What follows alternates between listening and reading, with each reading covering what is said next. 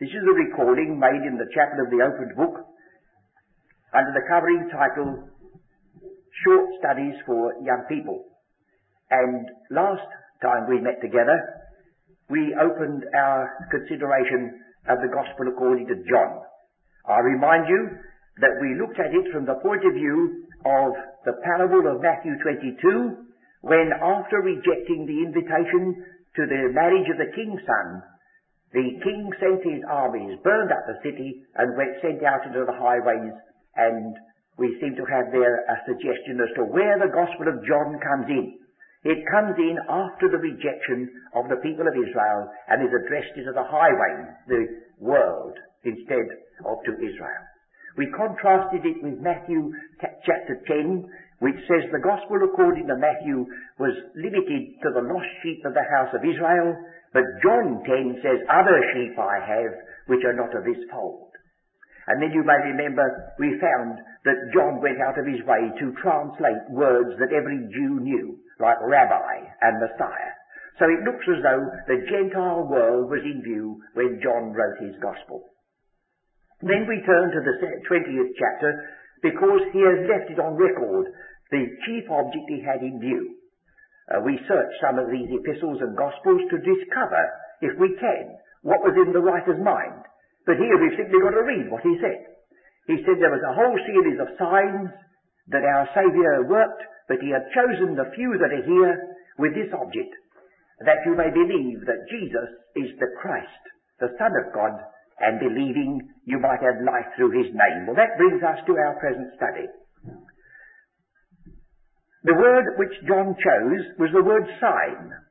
Many other signs. Now, in the Gospel according to Matthew, they are called miracles.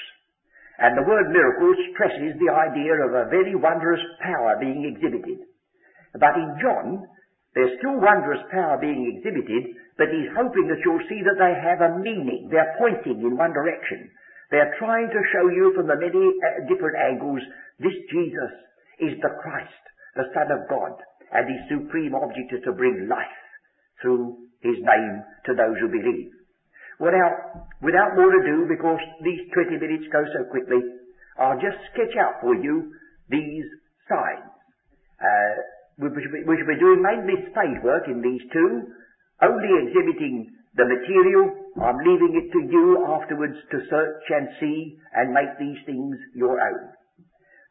We find these 8 signs are grouped in an ordinary introversion. That is to say, the first one balances the last. The second one balances the 7th, because there are 8 of them altogether. The third balances the 6th, and the 4th and the 5th are in the centre. So you see, it's like a long V on its side. Now the first one and the last one have many things in common, which you can find out by looking at the one and balancing the other. But we'll just see how it is introduced in John, the 2nd chapter. The third day, if you go back into the first chapter, you'll add up the days that are mentioned. I won't find the passages for you, and you'll discover that the third day on top of those brings you to the 7th day. And the 7th day takes you to the great prophetic period, the day of the Lord, when the marriage supper of the Lamb is now going to take place. And John, who wrote his Gospel, wrote about the marriage supper of the Lamb in the book of the Revelation. So that's another little hint for you to work out separately. Don't get so many of these hints and working them out that you get confused. You have all the time. I have 20 minutes. Now, it says, on the third day there was a marriage in Cana of Galilee, and the mother of Jesus was there. And both Jesus was called and his disciples to the marriage. It looks as though they were called, but they had no distinctive place. Mary apparently was a friend of the folks who were having the marriage, and her son and his followers went there as guests. And when they wanted wine, the mother of Jesus said unto him, they have no wine. Now, in the ordinary way, that wouldn't have been anyone's business except those who were regulating the feast. But Mary was always conscious that this son of hers had a work to do, and she was wondering. She often mentioned it to him apparently, and he had to say to her, not yet, not yet. And he said to her, knowing what was in her heart, Woman, what have I to do with thee? Mine hour is not yet come. But she wasn't rebuffed by those words. She said to the servants, whatsoever he saith unto you, you do it. She still guessed that something was going to take place by her very attitude. Now there were 6 water pots of stone after the manner of the purifying of the Jews, containing 2 or 3 firkins apiece. Well, now you'll find that works out to roughly about 9 gallons each. Well, you get 9 gallons 6 times over. That has been a cause of surprise to many people. Why should Christ make 6 nines? How many ever is that? Well, why, some have computed 130 gallons, others 162 gallons. Whatever they do, it seems a tremendous lot, doesn't it, for a little village wedding. And the trouble is that they've misunderstood one word. Jesus said unto them, fill the water pots with water. And they filled them up to the brim. And he said unto them, draw out now. Now that's where the snag has been and where the mistake has been. It is assumed that these servants came and filled those water pots to the brim with water. All those gallons. And then he said, draw out of those water pots and take all that wine to the leader of the feast. No. The word draw out has a distinctive meaning and is never used like that. In the 4th chapter you'll find it again, used in exactly the same context. And she says in verse 15, Sir, give me this water, that I may thirst not, neither come hither to draw. To draw. It always means to draw out of a well. And in the Old Testament, with joy they draw water out of the wells of salvation. It never is used for drinking out of a cup or something. Now, I've tried to illustrate it before, and I do it again, as though somebody coming from abroad was going to be entertained by friends here, and he wanted to be polite, so he got a little phrase book, he looked it down quickly. So, to the astonishment of everybody in the afternoon tea party, he says, yes, you give me another bucket of tea, yes? And they all looked at bucket. We don't say a bucket of tea. But he turned up his book, bucket, receptacle for liquid. Yeah, got the bucket, you see. So, what our Saviour said was, keep on taking water until everybody in this little company knows it's only water in the well. Now then, draw out now. Don't bring it to me. Take it straight away to the governor of the feast and there's your wine. And it was that he manifested his glory. Well, if I'm going to do that with 8 signs, I shan't be able to get through 20 minutes unless I start working miracles, you see. But I felt it was wise to drop that hint to you. Watch every word and make sure it's based upon its usage. Well, now, that was a very simple miracle.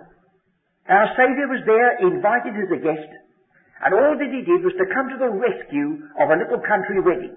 That's all it was. Cana was a little village, and we may not have felt there was any worry about it, but in the custom, they would have blessed the bride and the bridegroom. They would have had a little cup of wine to have given them the last good wishes, and it was all petered out. They said, oh, well, there's some sort of cloud hanging over this wedding, and he just did that. Well, now, if you turn to the last chapter, you have the last of these signs, the 21st chapter. Now, don't forget this. In chapter 2, our Saviour was almost unknown to anybody except a few. But in chapter 21, he had been raised from the dead, the risen Christ. Well, now you might say, oh, but now, the risen Christ will perform a miracle that will stagger humanity. Well, it does, but not in the way we're trying to say. Here we find him standing on the seashore. They have all gone fishing again, feeling that everything had gone to pieces, nothing to hold them. But they caught nothing. He said, children, have ye any meat? They answered him, no. He said unto them, I'm reading verse 6, cast the net on the right side of the ship, and ye shall find. They cast therefore, and now they were not able to draw it for the multitude of fishes. And so, it says in verse 9, as soon then as they were come to land, they saw a fire of coals therefore there, and the fish lay thereon and bread. Jesus said unto them, bring of the fish which ye have caught. And so they did. And in verse 12, he said unto them, come and dine. So the first miracle provides wine. The last miracle provides what? A breakfast. It could be so simple that you almost feel, are you quite reverent speaking it like that? But I have a feeling it's done on purpose. As I've expressed before, if God had commissioned me to think of all the miracles that Christ had did, and try to pick out a few that would go with the teaching of the Gospel according to John, which starts, in the beginning was the Word, I should have ransacked my mind and history for the most stupendous miracles you could think of. Instead of that, the simplest, most homely and condescending of all miracles are put first and last. And then right in the middle of John's Gospel, we've got the same attitude. Jesus, knowing that he came from God and went to God, knowing that, he took a towel and girded himself and began to wash the disciples' feet. Again, stooping down, not standing up in magnificence. Perhaps we've got the wrong end of the story, eh? Perhaps we still follow it out when we remember that the Apostle Paul says that through his poverty we might be made rich. His poverty. And the same Apostle Paul says the preaching of the cross is foolishness, and that Christ was crucified in weakness. So the gospel that emphasizes his deity emphasizes his most marvelous condescension. So that's one thing to remember. Pursue that, will you, as you're looking at all the details of these signs. Now we turn back to the second of these miracles, which occupies the next part of the next chapter. Chapter 4, I think it is. Yes.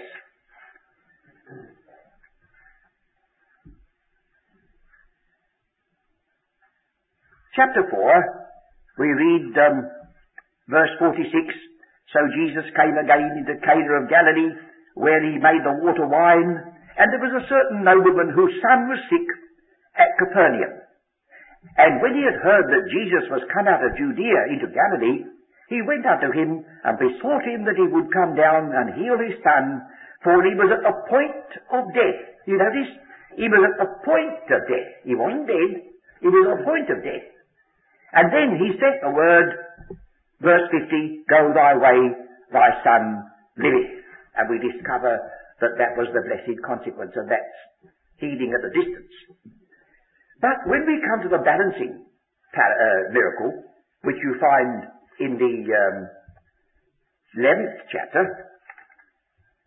it's not a son who is now at the point of death. It's a beloved brother who is dead and been buried for 4 days. You see the movement now. This child was at the point of death and he was delivered. Now we have the son, we have the brother with 2 mourning sisters and Christ absent and nothing done, apparently. Let's notice. Chapter 11. Now a certain man was sick named Lazarus of Bethany, the town of Mary and her sister Martha. And when they sent word to him to say, He whom thou lovest is sick, verse 4, he said, This sickness is not unto death, but for the glory of God. Now, you may say, well, that's a contradiction because he died. No, he doesn't mean that. He means to say, even though Lazarus dies, this is not on purpose that he should die, but that whatever takes place, it should be ultimately to the glory of God. So, strangely enough, it says that even though he loved him, verse 6, when he had heard therefore that he was sick, he abode 2 days still in the same place where he was. Now that's an extraordinary providence, isn't it? Have you never experienced that in your life? You've prayed to God for something, and he seems to make no intervention on your behalf. He whom thou lovest is sick, and when our Saviour arrived there, Martha immediately said, Lord, if thou hadst only come, our brother had not died. And then when he met Mary, she said, if you'd only come, our brother had not died. They evidently talked it over and said, we can't make this out. Well, that's sometimes what we have to remember in the providence of God. And there's Lazarus, dead, buried, the stone sealed up. And they say, it's hopeless now, it's 4 days. And then we have this marvellous fact. Our Saviour stood at a grave with a man dead and buried. And before he had ever shown that he could do it, he said it. Now, that shows you his knowledge of his power, doesn't it? He could have said it afterwards, of course, but he said it before. This is what he said. Verse 25. I am the resurrection and the life. Well, we say those words so quickly. But is it possible for any one of us to really enter into them and understand how any man could stand in a graveyard and say those words, unless he be, as this Son of God is set forth to be, something more than a descendant of Abraham, Isaac, Jacob, David, or Adam? I am the resurrection and the life. He that believeth in me, though he were dead, yet shall he live. And whosoever is living and believing in me, that's at the future second coming, shall never die. Believest thou this?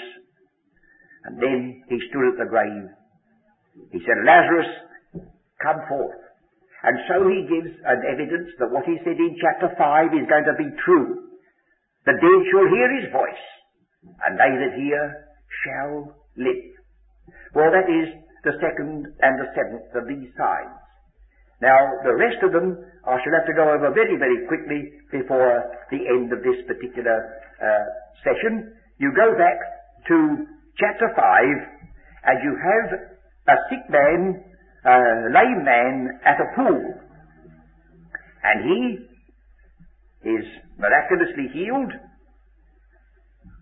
And this one is balanced. Oh, and the great insistence here about this man at the pool is that it was wrought on the Sabbath day. And that seems to have been the thought that dominated these minds. They didn't marvel at the healing of the man. Their one thought was that he was healed on the Sabbath day, and so they plotted his death. This one is balanced by chapter 9, where we have the blind man who was blind from his birth, and he also is associated with a pool. In the other miracle, he was waiting to be let down into the pool. In this miracle, our Saviour sends him to the pool in order that he may be cleansed. So shall we look at that? And Jesus passed by, he saw a man which was blind from his birth. And his disciples asked him, saying, Master, who did sin, this man or his parents, that he was born blind? Jesus answered, Neither hath this man sinned nor his parents, that the works of God should be made manifest in him. Do you see the same argument as about Lazarus? See, Lazarus did die, but our Saviour said, this is not unto death, but that the glory of God might be manifested in him. And so, our Saviour didn't say that this man had never sinned, or his parents had never sinned. He said, no, that's not in it at all. He was allowed to be born blind because this is the moment for which he was created, that God should be glorified in him. Strange providences, nevertheless, written for our learning. And then you remember, in verse 7, he said unto them, Go wash in the pool of Siloam. So we've got the pool again, relating these two miracles or signs together. Well then, as our time is up, in the centre of these 8 signs, we have the feeding of the 5,000, and then the walking upon the sea. And these have been brought forward by John, in order that he may make it manifest that Jesus is the Christ, the Son of God. I would just concentrate just a moment or two in chapter 6 on one particular point. After the feeding of the 5,000, our Saviour said, verse 27, Labour not, I'm going to translate that work, you'll see why in a minute, work not for the meat which perisheth, but for that meat which endureth unto everlasting life, which the Son of Man shall give unto you, for him hath God the Father sealed. Then they said unto him, see, God the Father has sealed him. Oh, he has he? They said unto him, What shall we do that we may work the works of God? Jesus answered and said unto them, This, now I'm going to take it straight away without long argument, this miracle that I have wrought is the work of God, with the object that you believe on him whom he hath sent. Oh, I see. You didn't work this miracle. This is the work of God. They said unto him, What sign showest thou therefore, that we may believe thee? And what dost thou work? You see the argument? And then he turns it right away and he says, they said, our fathers did eat manna in the desert, and it is written, he gave them bread from heaven. No, he said he didn't. Moses gave you not that bread, but my Father, just the same as I'm telling you. And I am that true bread. And so he goes on to the next story. Well, I'll leave that with you, young people. We are not able to devote more time than this 20 minutes, and I'll leave it for you now to piece together these 8 signs and realize some of the wonders of their selection and the way in which they contribute to build up before us some evidences to enable us to believe that Jesus is the Christ, the Son of God, and believing have life through his name.